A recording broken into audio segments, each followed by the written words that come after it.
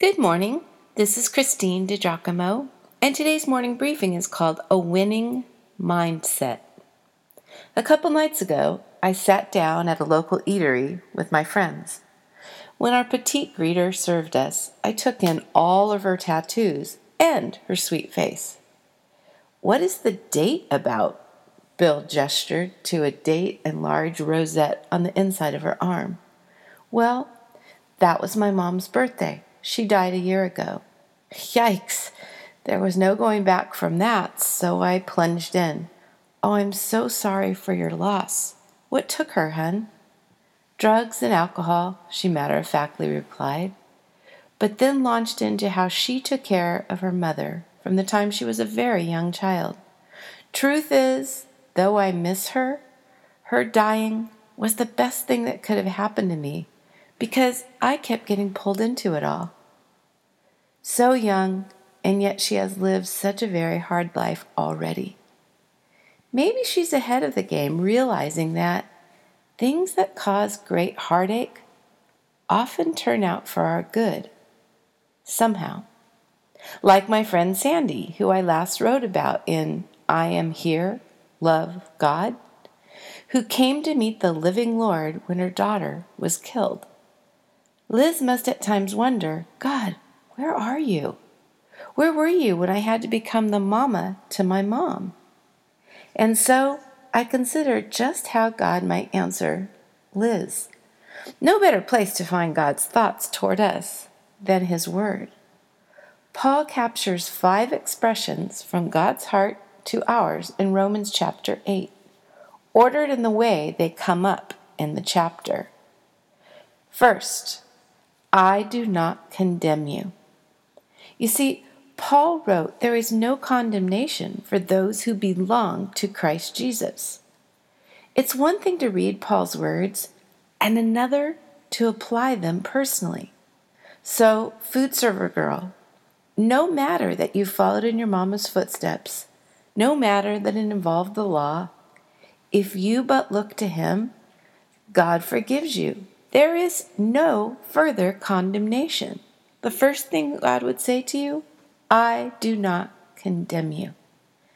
Number 2, what's more, I will work everything out for good.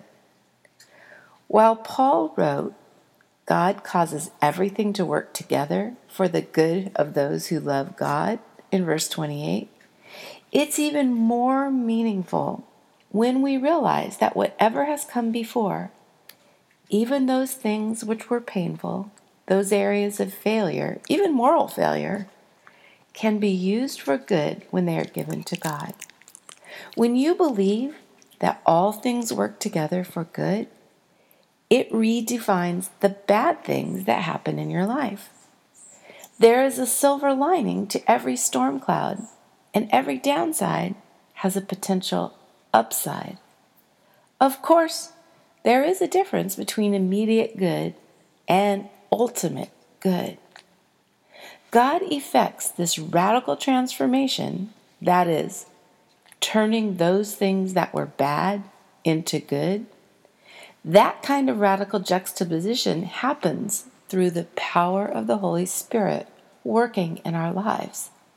There's nothing that God cannot redeem and recycle for His purposes. I went to the craft store and bought a blank jigsaw puzzle. I could write all of those things which make up my life, struggles, failures, gifts, miracles, milestones, and label a different piece of the puzzle with each of those areas. Snapped together, they make for a complete picture. When I reach the end of me, God will have fit all those pieces together. Of that, I am certain.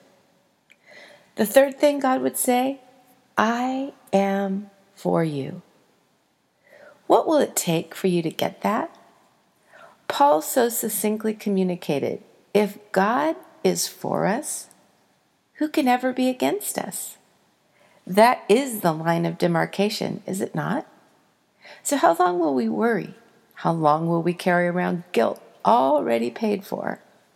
How long will it take to realize that all that matters in this world is that God is for us. That is eternal. The rest of the things that you concern yourself with are not. Sure, day to day, it causes you stress, but even a year from now, you will not remember the things that you let rob you of life, rob you of joy. Today, God is for you. It's the Holy Spirit that speaks to our hearts and reminds us that God is for us. The Holy Spirit is the key to letting go of if-onlys and embracing God's what ifs. If we do not recognize and welcome the power of the Spirit working in our lives, we're only operating at 2/3 capacity. The fourth thing God says to us is, you're not just a victor, you are a conqueror. Paul wrote, we are more than conquerors through him who loved us. Why? How could Paul make such an assertion? Because we know how the story ends. So since that is the case, let's determine to dwell in possibility. We can be more than conquerors because we are devoted to Christ. And check this out. When we are, the Holy Spirit is praying for us all of the time. Then in verse 34 of chapter 8, Paul also reminds us that Christ Jesus, who died, is at the right hand of God and is also interceding for us. The fifth thing, who could we be? What miraculous thing could we accomplish if we but understood that the God of the universe passionately loves us, not en masse, but individually? God says to us, nothing can keep my love from you except you. Whether or not you feel it, my love for you is a constant. Paul went to great extremes to explain that nothing, no one can keep God's love from us. He said, I am convinced that nothing can ever separate us from God's love, neither death nor life, nor angels, nor demons. And he goes on. The list is exhaustive. Look it up. Romans 8:38 and 39.